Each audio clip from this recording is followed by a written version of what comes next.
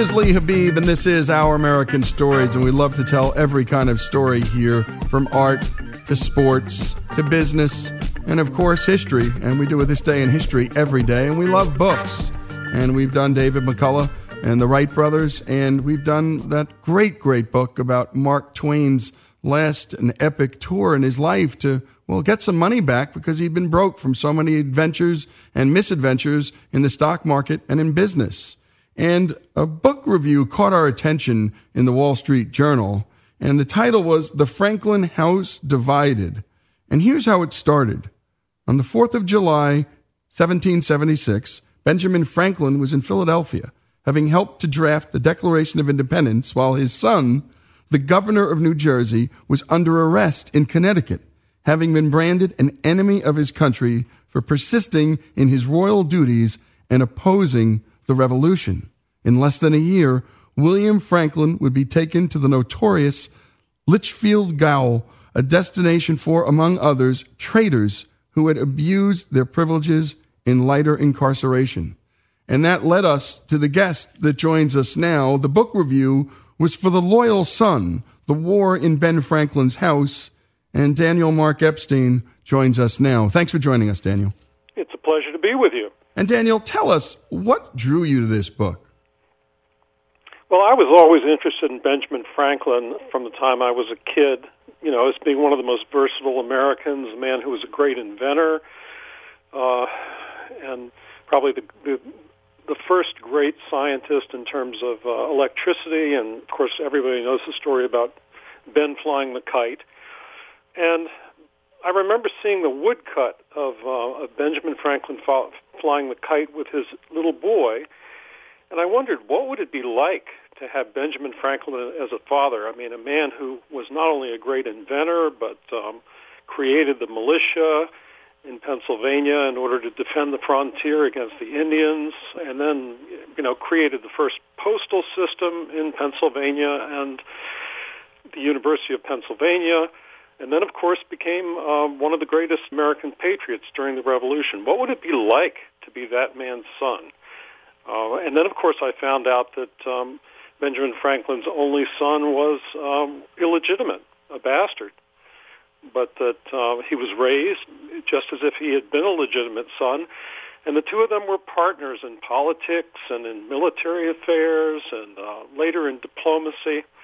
So it was an extraordinary father-son relationship, and the fact that they went different ways during the Revolution, and that William Franklin became the royal governor of New Jersey, while his father, of course, was the greatest patriot, drove them apart. And I thought, what a tragedy and what a great story. So I actually wrote a poem about this in the 1990s. And do you have that poem? Do I have it with me right now? Yeah.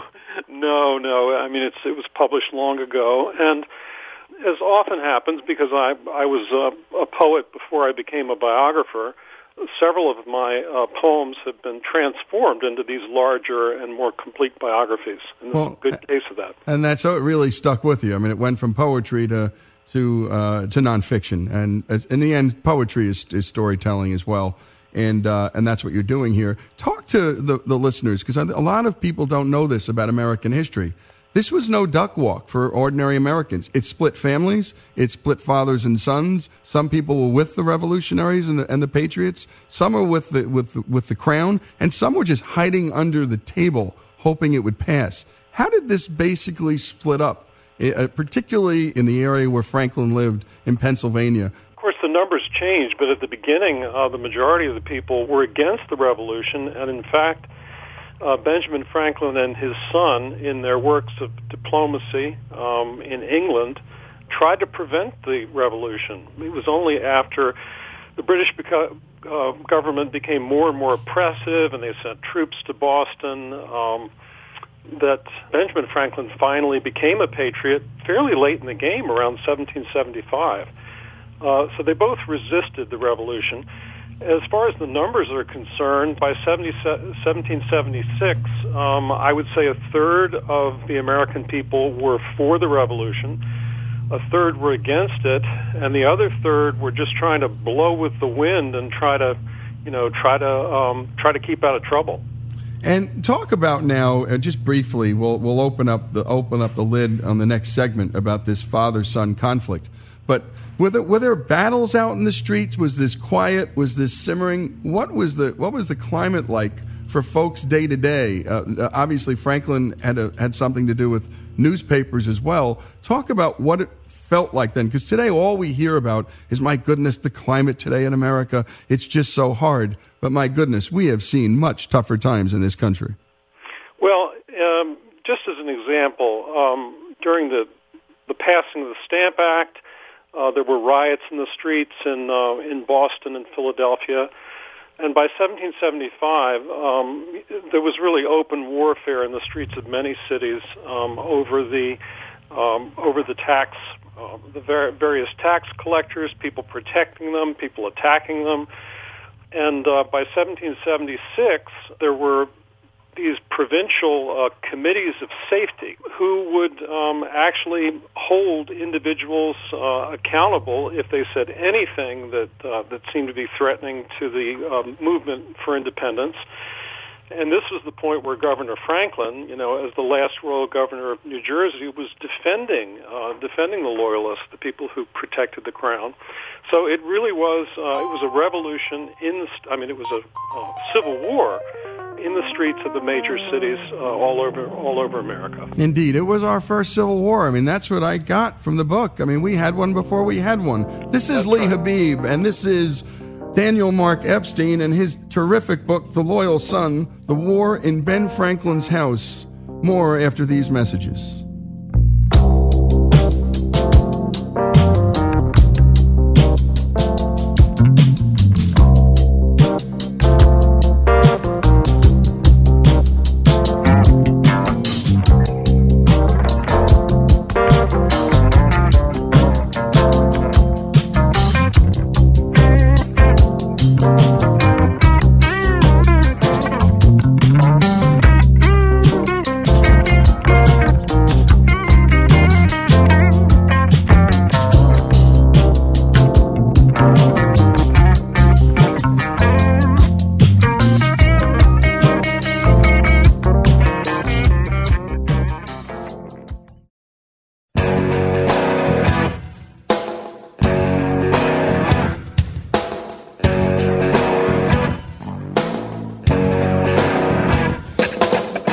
This is Lee Habib, and this is Our American Stories, and we return with the author Daniel Mark Epstein and the book The Loyal Son, The War in Ben Franklin's House. Now, we had talked about briefly, Daniel, what Ben Franklin was like and his remarkable contributions to this country. There were very few men with his biography, maybe no American with his biography.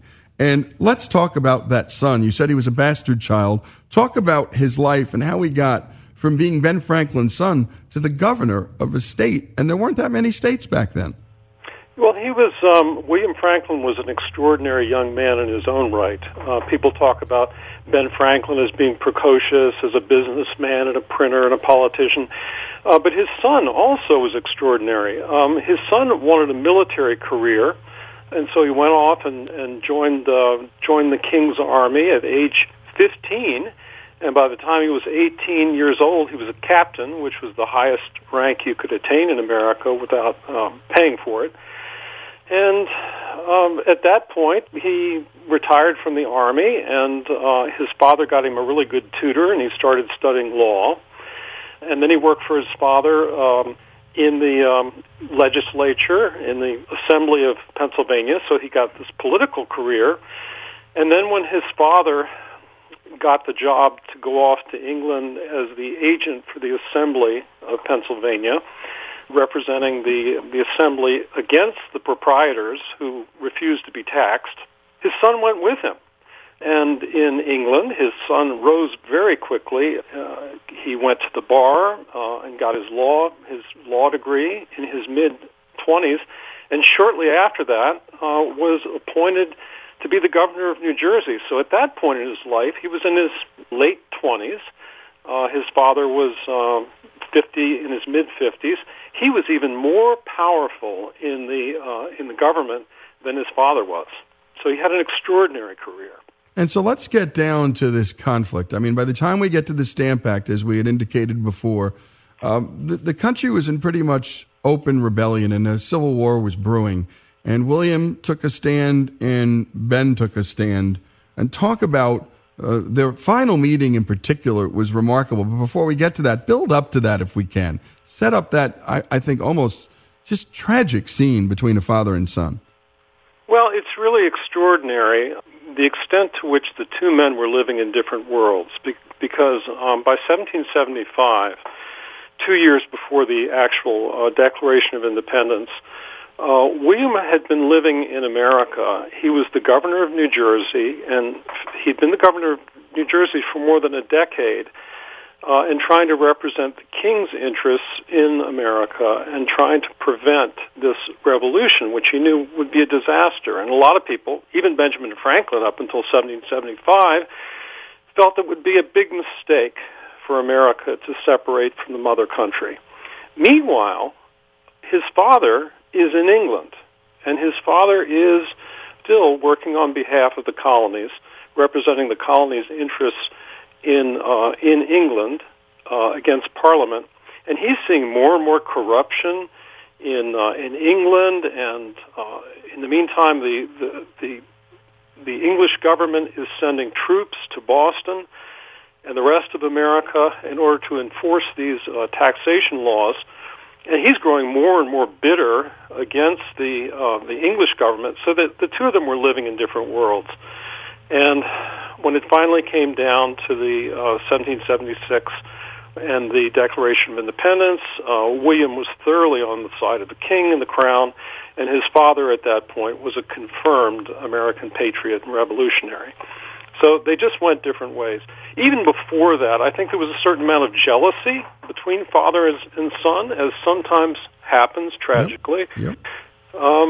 And his dad, I think, was a little bit jealous of William.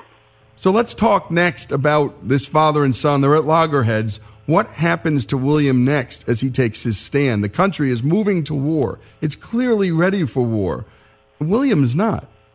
Well, first of all, his father came home in time to try to talk his son over to the side that he believed would be safest, that is, the side of the revolutionaries. And the two had some very, very stormy confrontations in Pennsylvania and in New Jersey, where his father visited him, and he did everything he could to try to get him to come over to the side of the revolutionaries, because that was his side and the family's side, and William refused. And William ended up being the last royal governor to do the king's business in America. Stubbornly refused to leave the governor's mansion and had to be taken away bodily and was put into the worst prison in America, the Litchfield Jail, where he was in solitary confinement with bread and water for 18 months and suffered terribly during that time. He finally was released in a prisoner's exchange, but his father had very little to do with that and eventually went back to England. And this had to really hurt Ben Franklin. I mean, it's his son, and no matter what kind of jealousies might have existed, to watch this kind of plight befall your son, had to be difficult. Moreover, he's a very public figure, and it wasn't as if his son was some wallflower. He was a governor who was now in jail. How did he handle that? Well, Franklin said nothing had ever hurt him so bad in his entire life, and you have to believe that. And there was a lot of public criticism of him for not helping his son out. But remember, he was the minister plenipotentiary to France, and could not be seen as being in collusion with a Tory. And so he was in a horrible. It's really a tragic situation, which really is kind of like the Revolutionary War in microcosm. And do you think he really understood his son's hardship? I don't. No, I don't really think. I think the part of the tragedy of the book, and what I finally end up saying in the end, is that these were two men who could never reconcile, although the son wanted to, William wanted to more than his father did. They could never reconcile because they just did not understand each other. And these are two very intelligent men. So it shows you just how extreme this break between father and son can be when it happens. Yep, and in the end, the father didn't understand the son, but the son didn't understand the dad either. I don't think so. Part of what we haven't spoken about is that at the end of the war, William became a counter-revolutionary, a violent counter-revolutionary, and this his father could not ever forgive. And indeed, he couldn't. And by the way, father-son stories, well, they're riveting, always drawing everyone in. I mean, this is how Arthur Miller made his living, telling father-son stories. Heck, it's how Bruce Springsteen's made his. And this is as good and as harrowing a father-son story as I've ever read. Daniel Mark Epstein, The Loyal Son, The War in Franklin's House. Thanks so much for joining us. Thank you. It was a pleasure. And, we love to do these stories about history. And as always, so often, we bring you This Days in History by Hillsdale College. But stories like this are always brought to us by the fine folks at Hillsdale, too. And my goodness, one of the things I had forgotten to ask Daniel was what the similarities were today to then. And in large measure, that populist movement of the revolutionaries, well, it came about because felt like they'd been governed by a foreign and far-off power. And that's, of course, the British Crown. And in large measure today, a lot of the populist movement, many people believe, is because there's a far-off power called Washington, D.C., and many people in this country feel like that foreign power or that faraway power isn't responsive to their needs and to their lives. Again, as always, these stories, the stories about American history, are brought to us by the great folks at Hillsdale College. And if you can't get to Hillsdale, Hillsdale can get to you. Go to hillsdale.edu. And folks, they have terrific online courses there on everything. And the one I'd most highly recommend to start things out is the Constitution 101, because it digs in and drills down on the founding fathers and what they were after as they created the most important document in world history. And many people believe that. It's not just us saying it. We don't have a lot of opinions here in the show. We just tell stories. And one of the stories coming up, we'll be doing a long-form series on the Constitution and how it came to be. But go to hillsdale.edu. That's hillsdale.edu. And again, The Loyal Son is the book, The War in Franklin's House. And we learn in this story that there was a civil war in this country long before the Civil War. And it had started off with just a small minority of Americans wanting to fight the revolution. But ultimately, many more joined, many resisted, and again, many, well, they just hid, hoping it would all pass. And this story of Ben Franklin and his son being in, imagine this, solitary confinement for 18 months with bread and water. The most famous of the founding fathers, but for George Washington, and his son rotting in jail. What a story. Ben Franklin's story, his son's story, here on Our American Stories.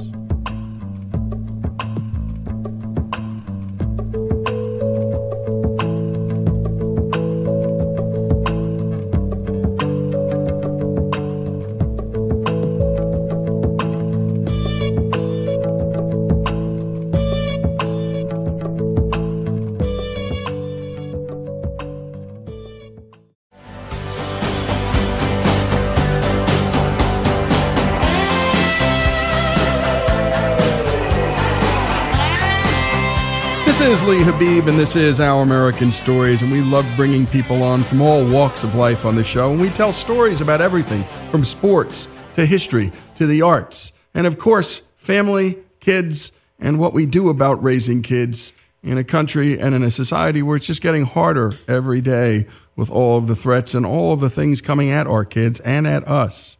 And joining us to talk about one subject that we like to hit on, and that's the subject of resilience and or grit, is a clinical psychologist at the University of Virginia, my alma mater. I went to law school there, and Alex's too, and also author of the book Supernormal, The Untold Story of Adversity and Resilience. I always like starting off with a quote before joining with a guest, and one of the quotes that struck me from the Wall Street Journal essay, poet Dylan Thomas once said, quote, "There's only one thing that's worse than having an unhappy childhood, and that's having a too happy childhood."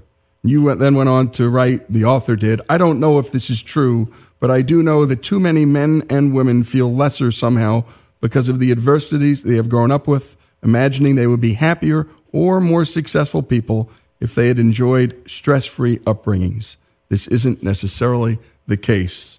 And Dr. Meg Jay, thanks for joining us. Thank you for having me. It's great to be here, Lee. You bet. What got you interested in this question in your line of work? Was it the work? Was it because you were a parent? Was there some combination of both? You know, it was definitely the work. So I'm a clinical psychologist, and, you know, most of my days, every day, I spend behind closed doors talking to people, usually one at a time. And what I was finding was that my practice, I'm in private practice, and I had so many clients who were successful people who had stories that many people around them didn't know about, of that things they'd grown up with, whether that was alcoholism in the home or having a mentally ill parent or an abusive sibling.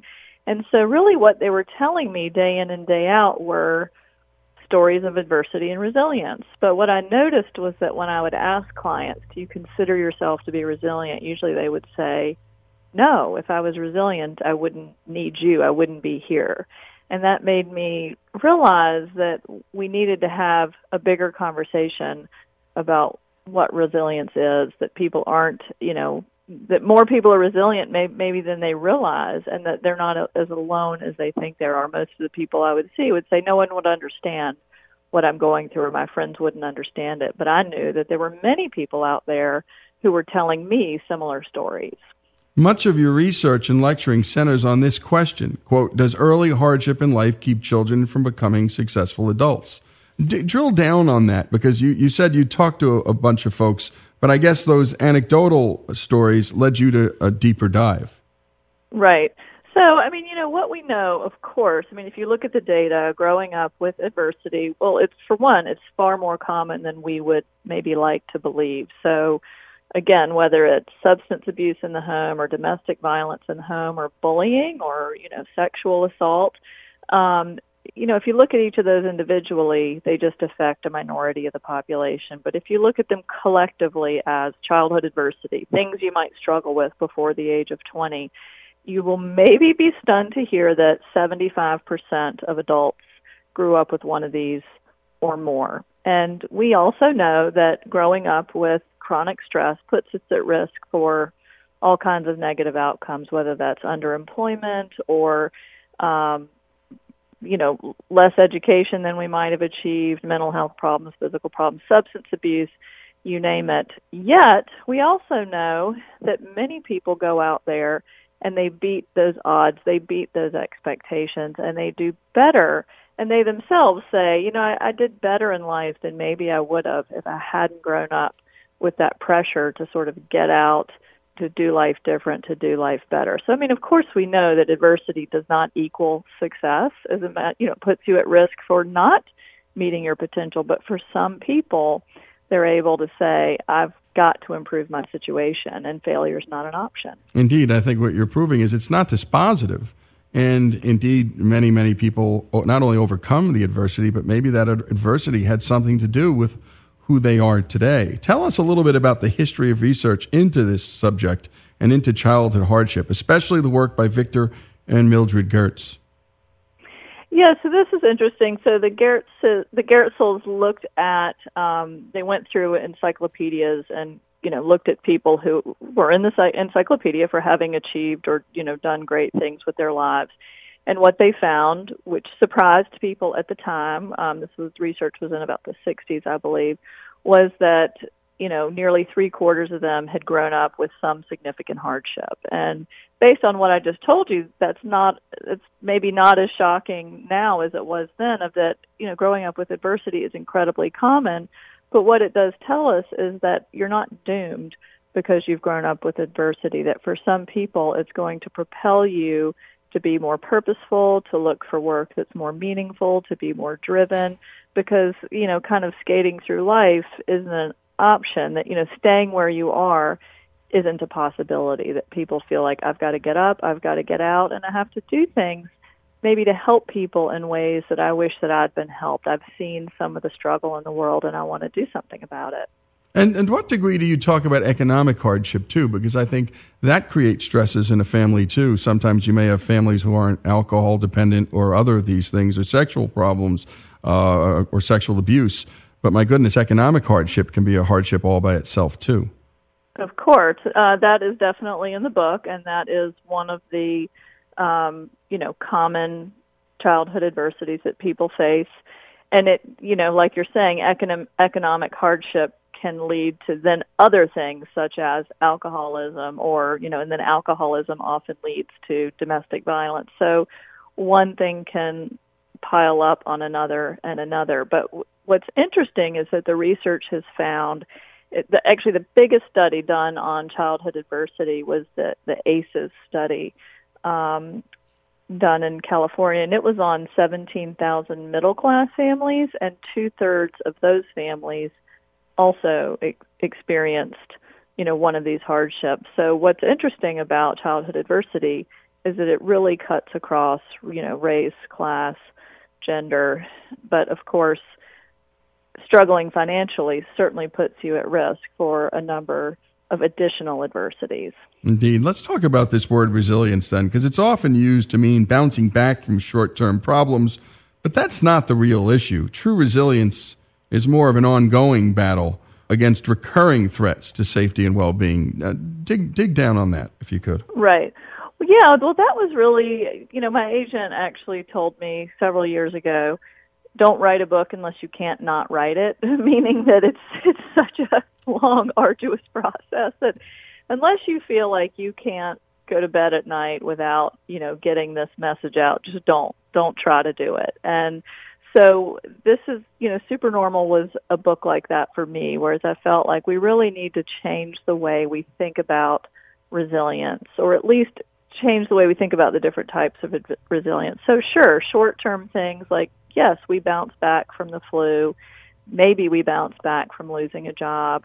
Maybe we bounce back from, some kind of time-limited adversity. But the common childhood adversities that we've been talking about, these are what are called cumulative adversities or chronic stressors, and that having an alcoholic parent is not a problem for one weekend. Right. It's a problem that affects a child day after day, week after week, year after year. So there is no bouncing back. And I think there's this real misconception that resilient people have bounced back from adversities like they're not affected, like they just, remember the old Mr. Magoo cartoons, like they're just driving through and rocks are crashing down and they don't even notice. But if you listen to the way that my clients or others, in public sphere talk about getting through and transcending hard times early on, they never say I bounced back. Usually what you hear them say is, I fought back, I'm a scrapper, I'm a survivor,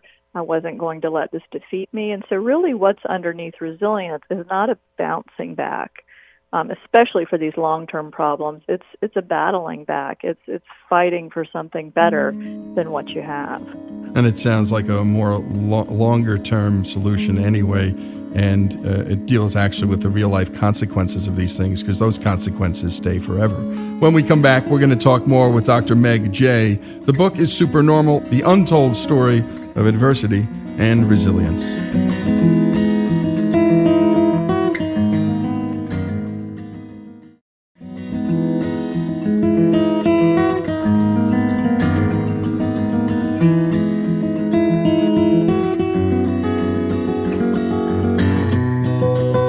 This is Lee Habib, and this is Our American Stories. We return with our conversation with Dr. Meg Jay. Her book, Supernormal, The Untold Story of Adversity and Resilience. Read it. It's at Amazon.com. Order it. We'll put it up on our website. And share the link of our interview. Go to OurAmericanNetwork.org and share it with friends if you're a parent. This is definitely worth reading. And heck, if you're a human being, it's worth reading. Meg, we had Mark Cuban on, and he told us something about his worries with his kids. He's very affluent. He had to overcome economic adversities in his life and get through them, as we might say. I think that's what he said, is he got through it. Right. But he said that he worried, his chief worry with his kids is that they weren't going to have to endure much of any kind of adversity, and that may be a disadvantage for his kids. Talk about that. Right. Well, that goes back to the Dylan Thomas quote you read earlier about, there's only one thing worse than an unhappy childhood, and that's a too happy childhood. And, I don't want to be flip about it. I wouldn't go prescribing trauma for people, right. But I actually hear that question a lot. And, my response is usually, again, I don't suggest you make your kids sleep out in the rain, but if you feel like your kids aren't learning how to deal with difficulty or face challenges, then you might want to consider your parenting choices. And for some kids, their challenge is going to be, hey, I'm on the crew team and my parents can't protect me from how hard that is. Like, it's tough to get up every morning and go to crew practice. Like, that's practice for adversity down the line too. Or an example I gave in a talk I gave recently, someone said something like that. And I said, well, look around and see if you're really requiring your kids to do all the chores that maybe they could do. So, for example, I know these days it doesn't make a lot of sense for people to own a lawnmower when you can, pay someone to come cut your grass once a week. But at our house, we actually have, so we don't have a lawnmower. Someone cuts the grass, but I actually make sure that it's my kids who rake the leaves every year, partly so they realize how much work that is. And they, get something out of getting all those bags together and earning money. And, I think there's ways that we can look at the lives that our children have and say, am I doing more for my kids than I really ought to be? Am I cooking for them, or am I teaching them to cook? Is the world just being taken care of for them, or are there things they can do to learn how to be resilient, functional, productive humans so that, when they're out of the house, they know kind of how to stand on their own 2 feet and how to, get up when life knocks them down. Indeed, because the resiliency doesn't spring from nothing. I mean, in the end, resiliency is an attribute that's almost taught and learned through struggle. Through experience. Absolutely. Right. So I often have that Mark Cuban question. People will say, well, my kids have no adversity. How can I teach them to be resilient? And I say, well, you can't. I mean, this isn't like an elixir you could buy at the drugstore. It's not a personality quality that you're born with or that you can cultivate without experience. But again, the challenge may be mastering the piano or rowing on the crew team, like I said. And again, these might not seem like adversities, but these are hard things to do, day in and day out, to stick with, even when you don't want to. And then we translate that later on if, the adversity is something significant. So maybe we have charmed childhoods, although that's less common than people think it is. Yeah. So, you might have an affluent household, but maybe one of the parents drinks too much. Yep. Or you might have an affluent household, but maybe one of the siblings has mental illness. So I think affluent parents tend to want to believe that their kids' lives are more charmed than they are sometimes. But, oftentimes I think about, and I'm not throwing stones because I think no parent is a perfect parent, but with my kids, I try to think about what can I teach them instead of what can I do for them, what can I teach them so that they can do these things for themselves by the time they're, 18 or 20. Indeed, and I think that's what so many parents are thinking about right now is how do I make self-reliant, resilient children? Because in the end, that's our jobs, and we sort of know it. Let's talk about stories. One man, an officer in the military who came to you for a consultation, talked about some bullying that he had experienced as a child and a teen. Talk about that particular story. Yeah, so this guy, it was a great story, and that's why, I put it in Supernormal, and I talked about him a little bit in the Wall Street Journal piece you mentioned, but he was bullied. So this is a great example. He was from an affluent family, but, affluent families can't protect their kids from being bullied at school necessarily. Yep. So he was bullied, pretty badly for an extended period of time. This wasn't like 1 or 2 years. He was in one of these smaller private schools where, the cohorts don't really change. So he was sort of stuck with this group of kids all the way through middle school and high school. And so this wasn't a situation that he could just bounce back from. It wasn't a 1-year thing. It was something that he really had to sort of, like Mark Cuban said, get through and just dig in and survive. And so one way he did that was he found something outside of school where he felt he could excel and be appreciated. That was judo for him. So that really kind of helped him channel the fighter within. And there was no, Hollywood ending where at the end of the day he takes on the bullies and is the homecoming king. There was none of that. There was just this, I'm not going to let this defeat me. And one thing I really appreciated about the way he talked about it was that he really owned his anger, that he said, I asked him, how did you put up with that year after year and just not, give in or collapse? And he said, I got angry, that I just resisted. I refused to accept that what those kids said about me was true, and I wasn't going to let them win in the long run.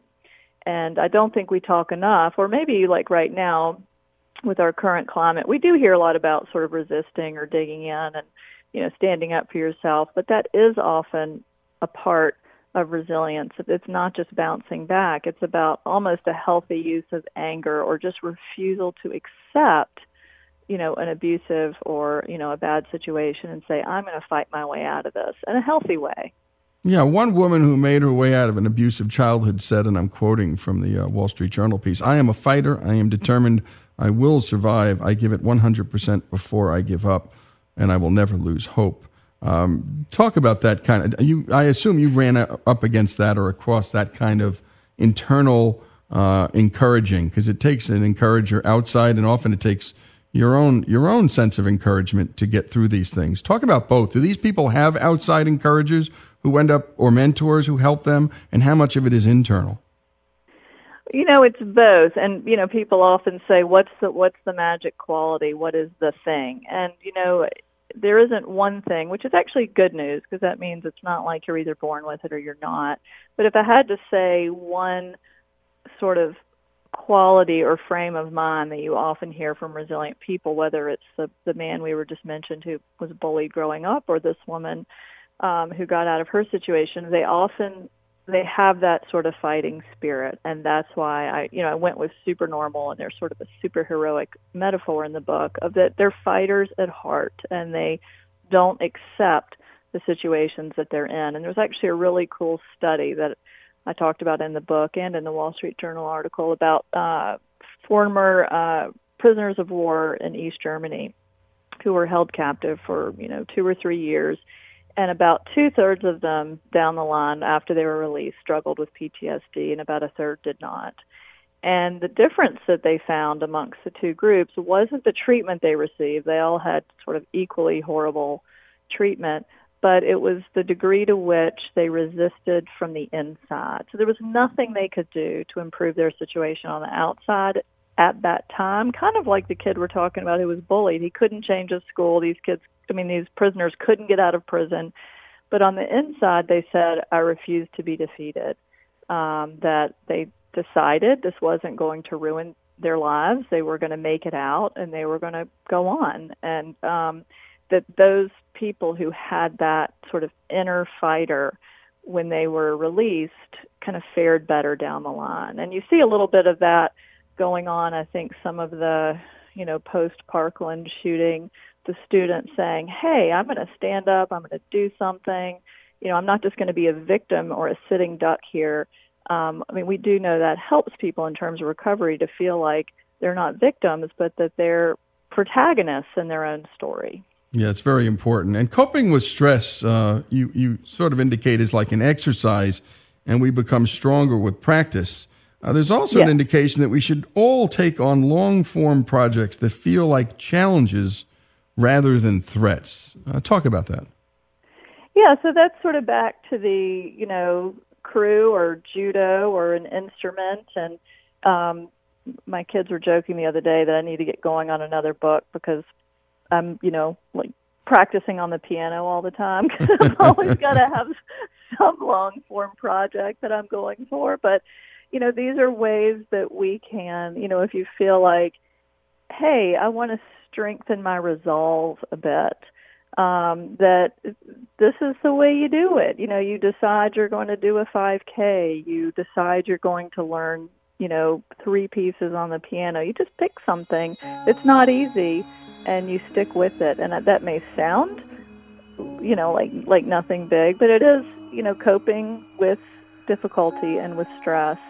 it is like a muscle, and the more you do it, the better you get at it. Most resilient people would say stressors or difficulties come their way. They're like, yeah, I've been here before. I'll get through it. This isn't my first rodeo. And it doesn't mean that it's easy or that they bounce back. I'm saying it's actually super hard work, and we don't hear that enough. But you do get stronger, and you do get better at it over time. Indeed, and we've been talking to Dr. Meg Jay. Her book, Supernormal, The Untold Story of Adversity and Resilience, and I'm jealous. She's in one of the most beautiful college towns in America, Charlottesville. We're recording from one of the most beautiful college towns in America, too, Oxford, Mississippi. And thank you, Meg, for joining us. Thank you so much, Lee. You bet.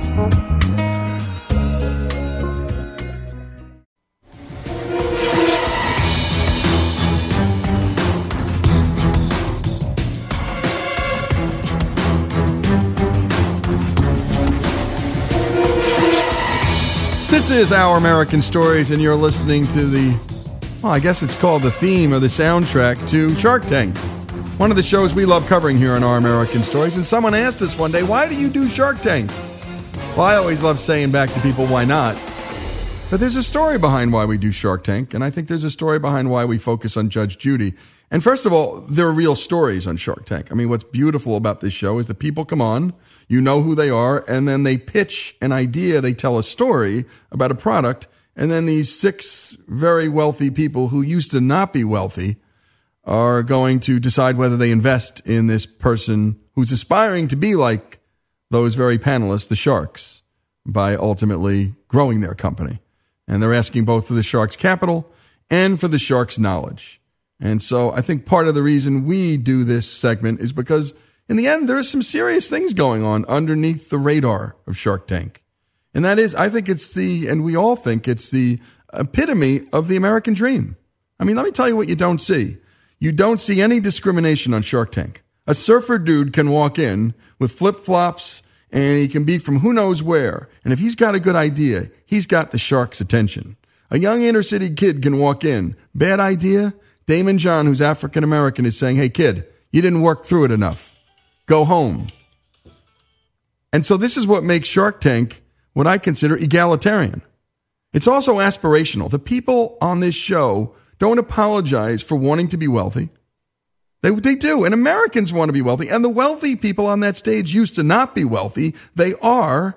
And they don't apologize for their wealth. And by the way, what are they doing with their wealth? They're trying to make other people wealthy. By the way, this is the story of capitalism that is never told in colleges, in grade school. So we actually think it's a mini economics course, but it's a heck of a lot of fun.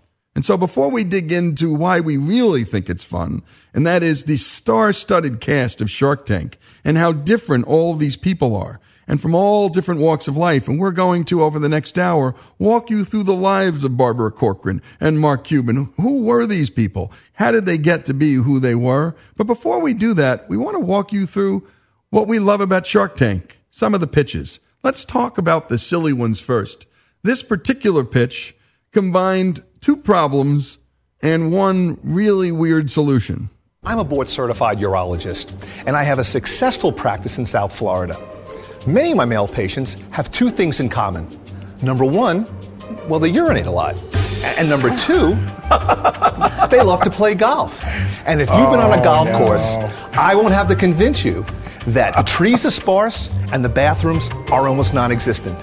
That's why my patients encourage me to design and produce the UraClub. I can't wait. I see where this is going. This is a trademark patent pending product that functions as a self-contained receptacle. Exactly. Now, the Sharks never really warmed up to this one and never really took the club by the hand, so to speak. But this guy was convinced. He was on to the next revolutionary idea in golf and leisure sports, and maybe even something for a fisherman, maybe a Europole down the road. Who knows?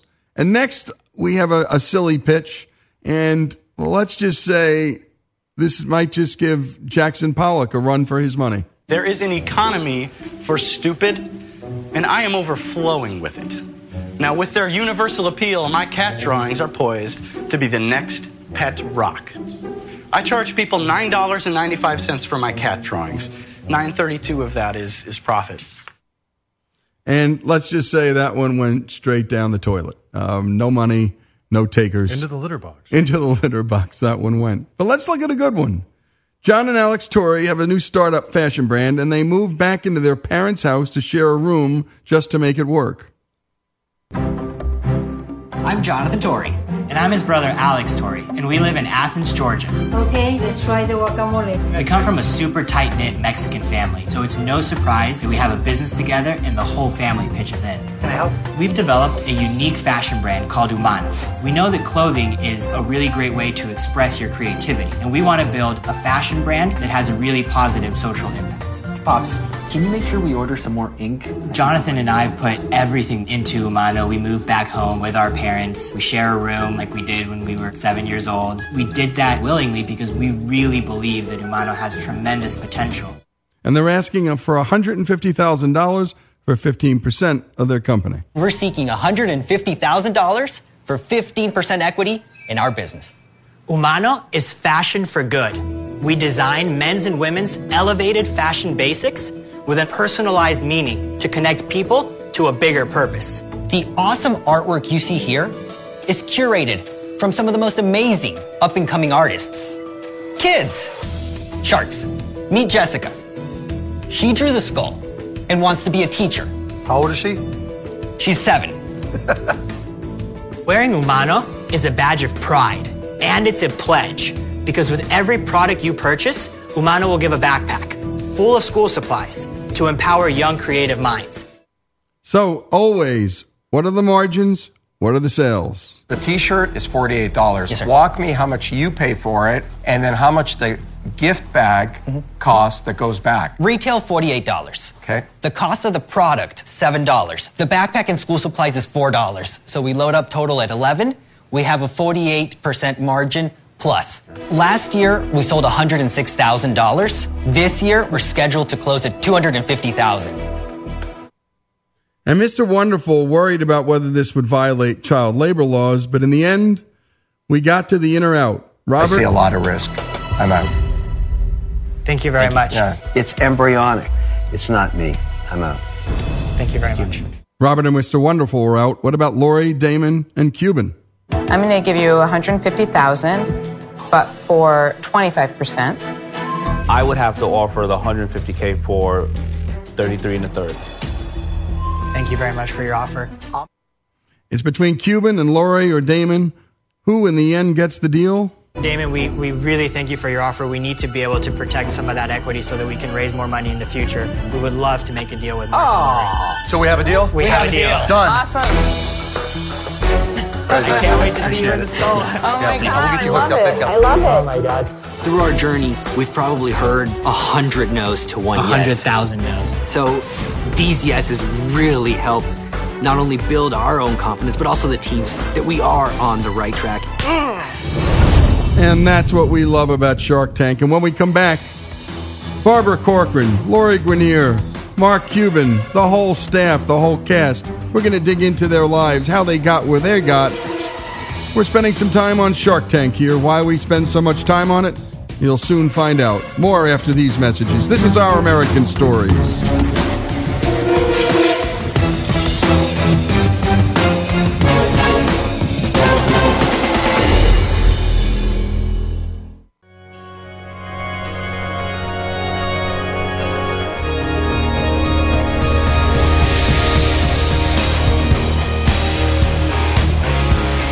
This is Our American Stories. We continue our story of why we do Shark Tank, why we spend time on it. And now you're going to find out why. You know, those sharks all started out with nothing and needed the help of other sharks, other investors, so they could grow wealth. And now they're the wealthy ones sitting in the leather chairs, and you just heard this Mexican family, these young guys moving back into their family's house to pitch these sharks so they could grow their business. What a beautiful story. That's everything you want to know about America. So let's look at the cast, because this cast is America. And it has a couple of Canadians on it. First up, Barbara Corcoran, because boy, what a life story she has. She was the second oldest of 10 kids and grew up in a lower middle class New Jersey town. Let's take a listen. So I grew up in a very little town named Edgewater, New Jersey, which if you were there in the town, it's right on the Hudson River, and we look at New York City skyline right from our house. My little bedroom with my 5 sisters, we all looked out the window and we saw New York City. We never went there, but we saw it. My mother raised her 10 children. She had 6 girls in the girls' room, 4 boys in the boys' room. The girls' room was pink, the boys' room was blue. And we had 1 bath in between, but miraculously, my mother and father produced every one of those children from their bedroom, which was the living room couch. Sofa romance. They were devout Catholics. I didn't even have to tell you that one, right? No, you didn't. And here she is talking about a moment and a man that changed her life. I was 23 working at the Fort Lee Diner. I was in charge of one whole counter, and another woman was in charge of the other counter. The night that Ramon Simone walked in, an accent, both words, Ramon Simone. I took one look at him walking in with his beautiful dark skin, his aviator shades. He had a real suit on. I had never seen a man in a suit, not in my neck of the woods. A pressed collar, a white pressed collar. I looked at him and I knew I was going to be losing my virginity within a week. And you know what? It was weird because it wasn't like I was saving it for anybody. It's that nobody had ever asked me for it. But he walked in. Whoa! Ramon offered me a ride home. He had a big fancy car with real leather seats. I'd never sat on leather before. I thought he had sprinkled them with talcum powder. I was sliding around. Whoa! He gave me a ride home. I introduced him to my family. They hated him on sight. And all my mother said as we started dating is, I don't like this man. I can't imagine why a man 10 years older than you would be asking a young girl out. Well, within 1 short month, Ramon Simone announced that a good girl like me, a smart girl like me, should really be living in the big city, and he offered to pay for a week at the Barbizon Hotel for Women, which was a block away from Bloomingdale's in New York City. I couldn't believe I was going to New York City. I announced to my mother I was leaving. I broke her heart. My last memory of her was her crying and holding on to me. And I popped into Ramon's leather seats. And off we went to New York City. And by the way, if you remember when we did our hour on Frank Sinatra, the kid from Hoboken, New Jersey, which is right next to Edgewater, he could see New York City, but he didn't think he belonged there. And that stuck with Sinatra for a long time. Well, next comes a real big moment in Barbara Corcoran's life, a real hard breakup and a real tough loss. And then Ramon and I decided that we would start the real estate company. He said, you'd be great at real estate sales. I quit my job as a receptionist for a development company where I was answering the phone, Ciafuni Brothers, Ciafuni Brothers, Ciafuni Brothers, 100 million times a day. And he gave me the wonderful $1,000. He took 51% of the partnership. After all, he said he was the financing partner. I was a working partner. I took 49%. And so for the next 7 years, we built a little rental company in New York City in a sublease space, and we had 14 rental agents. I was earning more money, not much more, but more money than I had been earning as a receptionist. I felt so successful. His 2 girls, pardon me, his 3 girls, I didn't know he had children for 2 years, but anyway, then he had 3 girls. They moved in with us. I was now living with him in sin, as my mother liked to tell her neighbors. She wouldn't talk to me till I got rid of the boyfriend. That took 7 years, all right? Right. But I was dumping the pasta one night into the sink, and all of a sudden, Ramon Simone walks in, and he says, you know, Barbara, we have something serious to discuss. I'm going to marry your secretary. I'm like, Tina? She went from Tina, the wonderful secretary, I won't even put a label on her, okay? I just couldn't believe my ears or my eyes. I'm like, what? How's that possible? He said, take your time moving out. I took about a minute, grabbed a toothbrush, and walked out the door and moved in with my girlfriend, Kathy, who was living on East 79th Street in the studio, and she let me stay there till I got my feet back under me. I should say that for the first time in my life, I don't know what hit me. I guess that hit me. But I can't believe I managed it so badly. I felt like I was a nobody. I went from a somebody with a successful business to a nobody because I was turned out for a younger woman. Tina was 5 years younger than me. I had to admit she was prettier. She had real blonde hair. I was already highlighting. I hated her for that. She was calm and pretty. I hated her.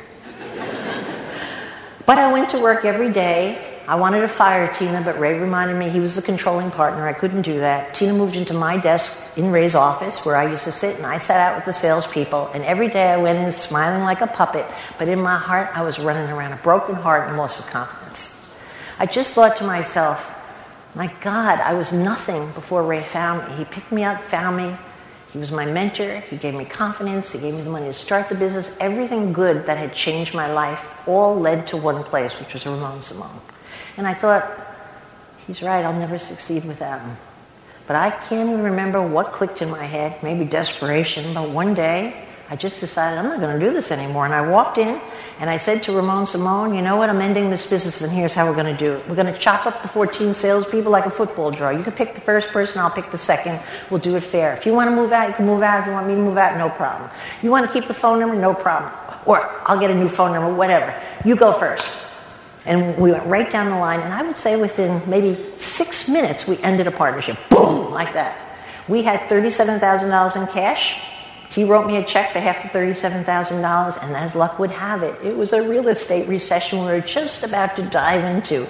And why was it great? Because commercial space wasn't leasing well. He was on the 8th floor where my old office was. I rented the identical space on the 11th floor above him. There's a little ego in that, I'm sorry to say. How needy was I? Right? And by Monday, this was on a Thursday, by Monday, I moved my salespeople in because in those times you could rent black desks, rent phones, bang, we were in operation, and my 7 salespeople moved in, and that was the birth of the Corcoran Group. Right before I left Ramon Simone's office that day, or I should say Ray and Tina's office that day. And by the way, you know what his real name was? It wasn't even Ramon Simone. I found out from his mother, Vicky. His real name was Ray Simon, and he wasn't from the Basque Country like he always told me. He was from 145th Street in Harlem. Go figure. Alrighty. Well, anyway, so right before I left the office, that's when Ray gave me the gift of a lifetime, when he said to me those words that reflected in my head for the rest of my life. It still gets me going. You'll never succeed without me. I'm telling you, I don't believe in negative motivation. I'm a positive person like my mother. But he really knew my number. If he had said, I know you're going to be amazing, I'm sure I wouldn't have stayed in business in the tough times. But it was that scolding tattoo in my heart, you'll never succeed without me, that every time I was near death, growing my business through the ups and downs of the real estate recession, being overextended, being over leveraged, owing money, blah, blah, blah, that same phrase got me going again. He gave me an insurance policy for success by insulting me. Thank God he did. And this is why we're not big fans of totally insulating your children or anybody from harm. This actually ended up being, regrettably, the worst and best thing that ever happened to Barbara Corcoran. And life happens that way. And here's Barbara Corcoran talking about a bias she exhibits when picking out certain contestants. And it's a bias towards people who either faced hard times or started with nothing. I'm very biased. They have a much better shot at succeeding. Why? A lot of reasons. They're more desirous. They've never had the fancy vacation, the delicious new car, the private schools, the higher education in many instances, and they aspire to it. So they get more satisfaction out of climbing that ladder and getting to it.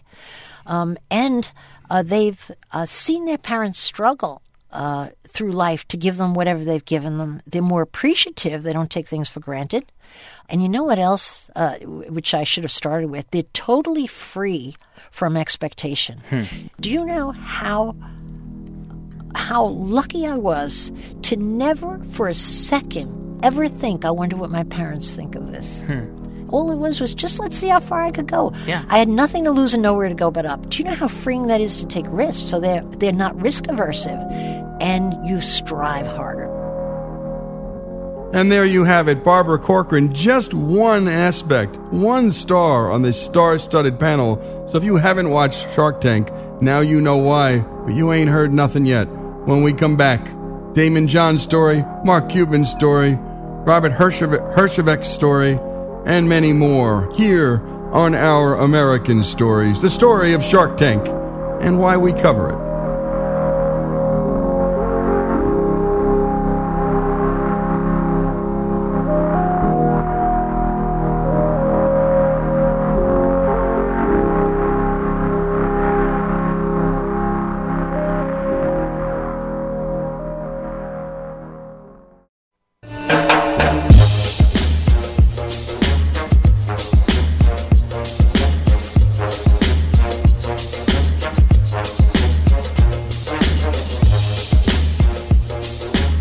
This is Our American Stories. We continue our story of why we like Shark Tank and why we spend time on Shark Tank.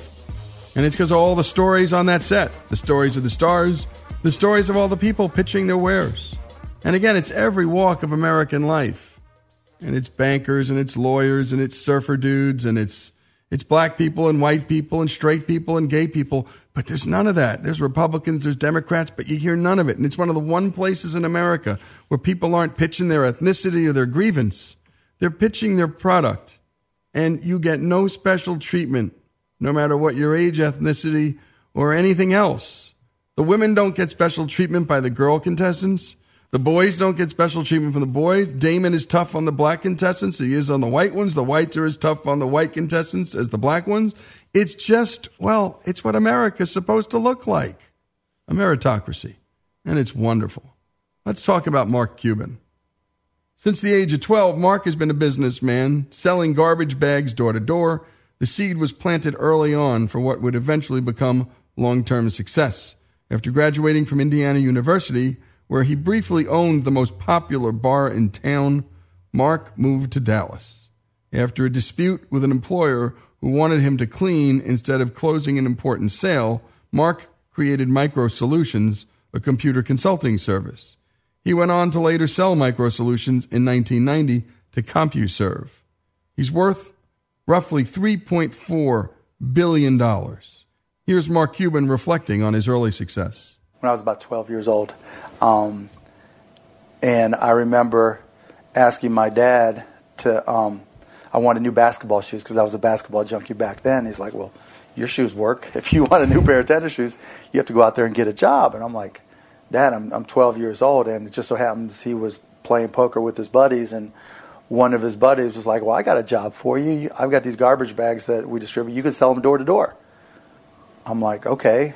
And it was when I was selling them and realizing that I liked to sell and that I could sell and that I recognized that selling was about providing a service and creating value for people, that I knew that I would literally back then, I knew that I could always succeed. I remember I was 16, I think, when I started a stamp company and started going to stamp shows and trade shows and just working a little bit harder than other people and trading up from one stamp to the next. I remember one time I started with a quarter and bought a stamp and left with $50, thinking, hey, if I could do this, I could do anything. And it's not that everything worked. I failed a lot, but I never ever felt like I wouldn't be able to work hard enough to succeed.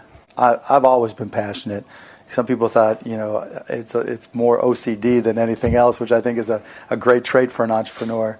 When I mentioned the stamp business, I would stay up till 3, 4 in the morning, even though I had to get up and go to school, and read Lynn's Stamp News and Scott's Stamp Journals and have them all memorized and use that to give myself an edge. Even when I was in college, I'd be in the library reading business books and just looking for business biographies and just reading all I could about business. When I had Micro Solutions and I started with no money, I pull all-nighters in front of borrowed computers, teaching myself software and how to program. It's just, I've always just really enjoyed just the competition of business. I think, in the sports business, I'll talk to our players and it'll be like, well, you guys compete for 48 minutes and you practice a couple hours and you work on your game independently a couple hours. But the ultimate sport is business because you have to compete with everybody. And you have to do it 24/7 by 365 days a year forever. And there's always somebody out there trying to kick your butt. There's always somebody who looks at your business and says, I can do that better. I have a better idea. And you have to compete with that person. And all the while you have to make your customers happy, your employees happy. It's the competitive side of me that in any entrepreneur that I think that has to drive you, and I think that carries over into the Mavericks. I want to win and I want to compete. And by the way, you see this all the time. When they turn down entrepreneurs, it's often because they have this great idea, but they haven't done the work, and particularly on the sales front. They haven't gotten the sales. And what I love when Mark Cuban instructs these people, he doesn't just kick them out of the tank with no money. he gives them advice, like go out there and get sales and come back. He calls those people, by the way, wantrepreneurs. They want to be entrepreneurs, but they don't want to pay the price. They don't want to put in the work and the effort. By the way, his grandparents came to America with nothing but their name, Chebensky. They even lost that possession when the Russian Jewish family's name was changed at Ellis Island to a name Americans could more easily pronounce, Cuban. And by the way, his father was the son of an automobile upholsterer in a suburb of Pittsburgh. And he started thinking about being an entrepreneur when he was 12 and credits Ayn Rand's The Fountainhead for helping him formulate his philosophy of life. It was incredibly motivating to me, he told Forbes magazine. That book encouraged me to think as an individual, to take risks to reach my goals, and to take responsibility for my successes and my failures. And by the way, don't we wish that could be every kid, every American, having that philosophy of life? Would the country be better? And I think this is why we love Shark Tank. Let's listen to Damon John's story. He spent his childhood in Queens, New York, raised with 7 sisters and brothers by his single mom. In high school, he worked full-time as a part of a co-op program, which he credits with stoking his entrepreneurial spirit. After his high school graduation, he started a computer van service, but it was selling hats and clothing that would make Damon John his fortune. He got together with his friends. His mom mortgaged her house, and John started his own company. He held a full-time job at the local Red Lobster while doing all of this to make ends meet, working on the clothing business between shifts. That small business, FUBU, is now an apparel empire. He has a net worth of over $300 million. He was on with Rachel Ray and his mom to talk about an experience and experiences and lessons his mom, that single mom, taught her son. Let's take a listen. My life is a series of beautiful women. It started with my mother. I have 3 daughters, you know, a great fiance. So I'm a product of beautiful girls, women. Yeah. What kind of son did you have here? What was he like growing up? Oh, Damon was a little mischievous. And he was always figuring out ways he could make money. He was always thinking outside the box, legitimate ways right? he can make money. And legitimate ways he could make money. That's a very important word. Man, it was that hard.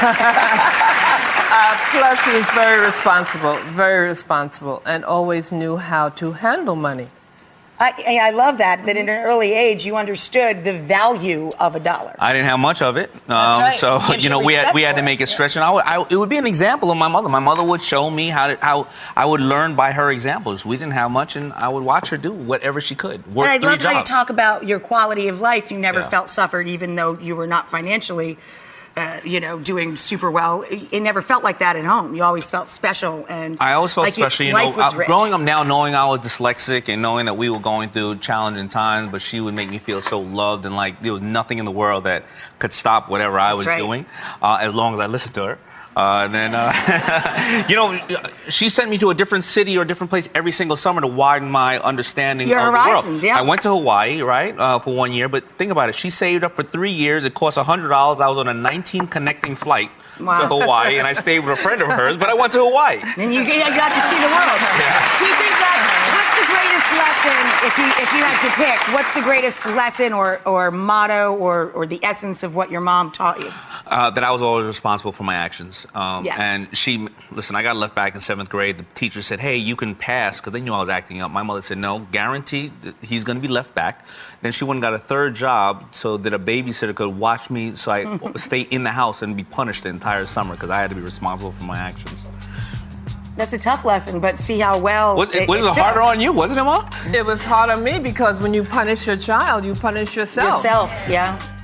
Personal responsibility, hard work. Sounds like America to me. When we come back, more on this all-American show, Shark Tank, after these messages.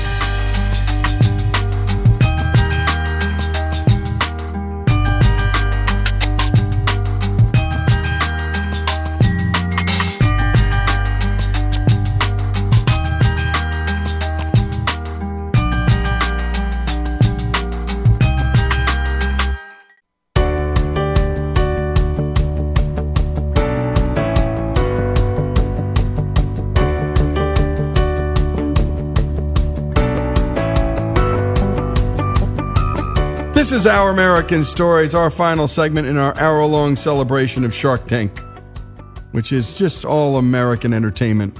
And by the way, what we love is that the contestants are unapologetic about their ambitions, which is what makes Shark Tank so much fun. In an age when being wealthy merits an apology, or worse, is a social stigma, this show could even be called countercultural because it celebrates the pursuit and the creation of wealth. A crazy idea. And by the way, what makes it addictive is that the self-made millionaires and billionaires we're profiling and sitting on that panel are no different than the contestants pitching them. Because only 10, 20, or 30 years ago, they were those very same people. They get it. Pitching their businesses to rich investors, struggling to acquire capital, struggling to acquire knowledge. And that's what's just so good about this show. Let's look at another one of the sharks, Lori Greiner. She started with one idea and turned it into a multi-million-dollar international brand. She's now regarded as one of the most prolific inventors of retail products, having created over 500, and holds 120 U.S. and international patents. She is a Shark Tank 3-time Emmy Award winner, and here she is talking about how she got her start. Many of you know me from Shark Tank, maybe. Some of you know me from QVC. So many of you will wonder, well, how did she get there? How did she create 500 products? How did she get 120 patents? Well, the answer is actually kind of simple. I had a great idea. I had no schooling in business. I had no entrepreneurship class or MBA. I just thought of one great idea. And then I had the passion and the drive to bring it to life.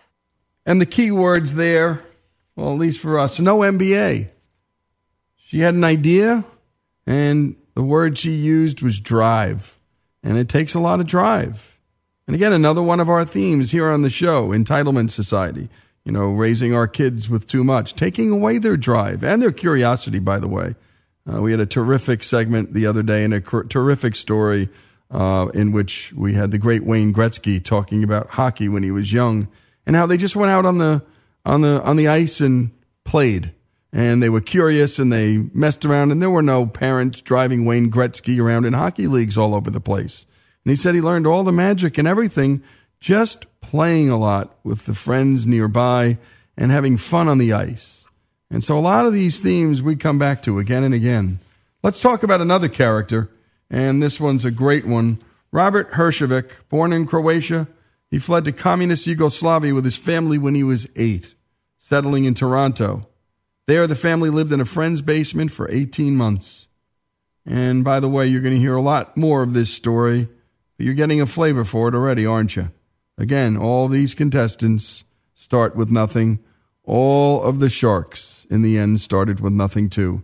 Let's hear Robert and his life story. I was born in Croatia, which was a communist country when I was there called Yugoslavia. We had dirt floors and hay and no running water for a long time, but it never seemed bad because I was a little kid, my grandmother, lots of family, dogs, cats, horses. You never know the situation you grow up in until you compare it to something else. Yugoslavia was a great country if you were part of the Communist Party. My dad was very anti-communist and would say all kinds of bad things about communism. And he got thrown in jail 22 times. And the last time he got thrown in, he was told, if you come back, you will never return. He packed a suitcase, grabbed my mom and me, and he crossed the border to Italy, got on a boat, and came to Canada.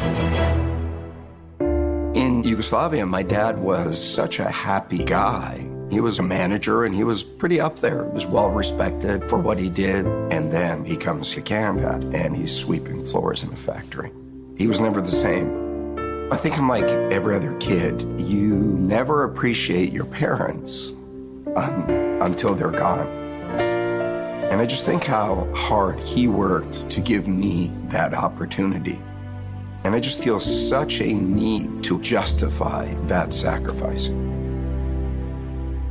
I had lots of dreams when I was growing up. I wanted to be a detective, a vet, a race car driver. I was so unfocused. My best friend went for this interview at a computer company, and I'm thinking, computers, who cares? Boring. Until he says the starting salary is $30,000. I'm like, what? And he says, well, I didn't get the job. Here's the guy's number. Call him. That's how I got started in the computer business. The Herjavec Group is one of the world's largest cybersecurity companies. I'm really passionate about it because it feels like we do good. I really think the world is changing. The internet has a lot of good, but has a lot of potential bad. And by protecting companies, we're making the world a safer place. I think what makes me different than the other sharks is I'm an actual immigrant. I actually came here on a boat. That shapes a lot of how I think and who I am.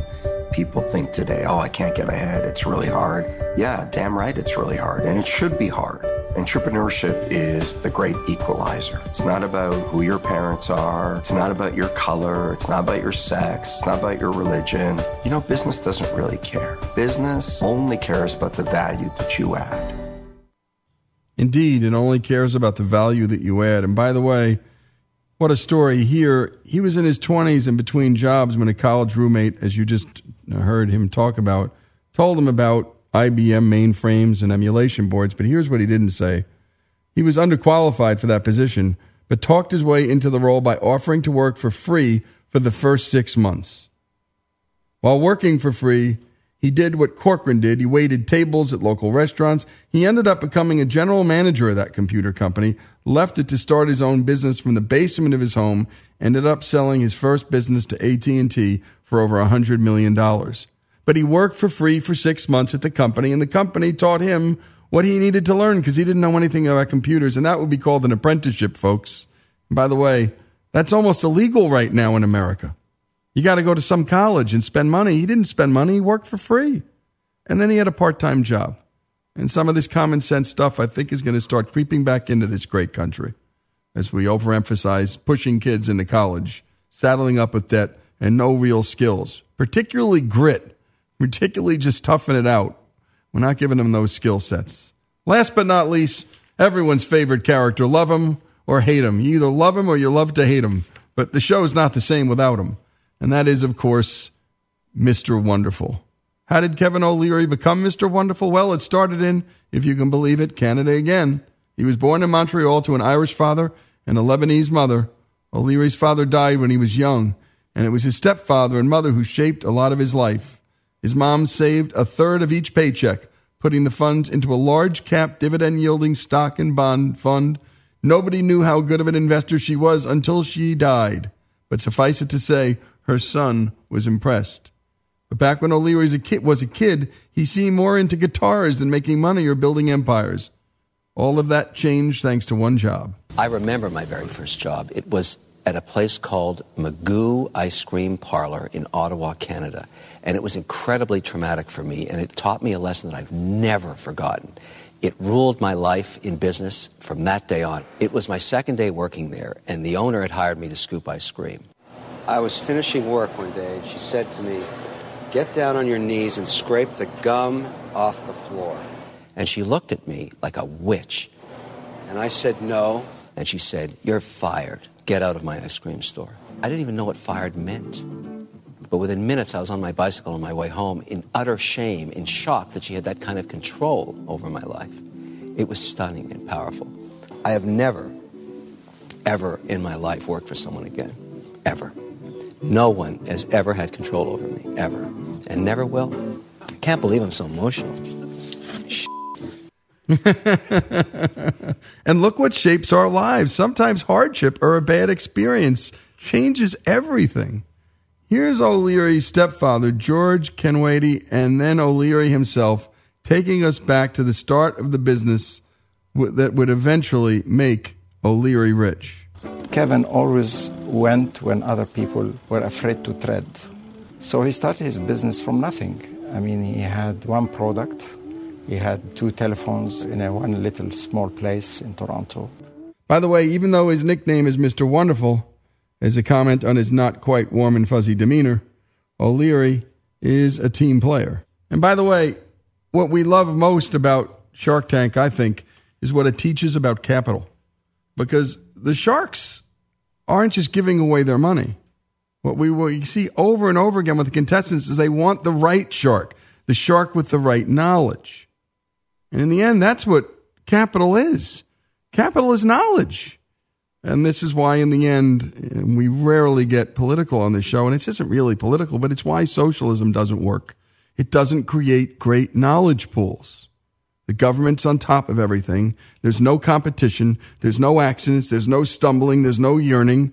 There's no drive. There's no personal responsibility. There's no risk-taking. All the wonderful words you heard.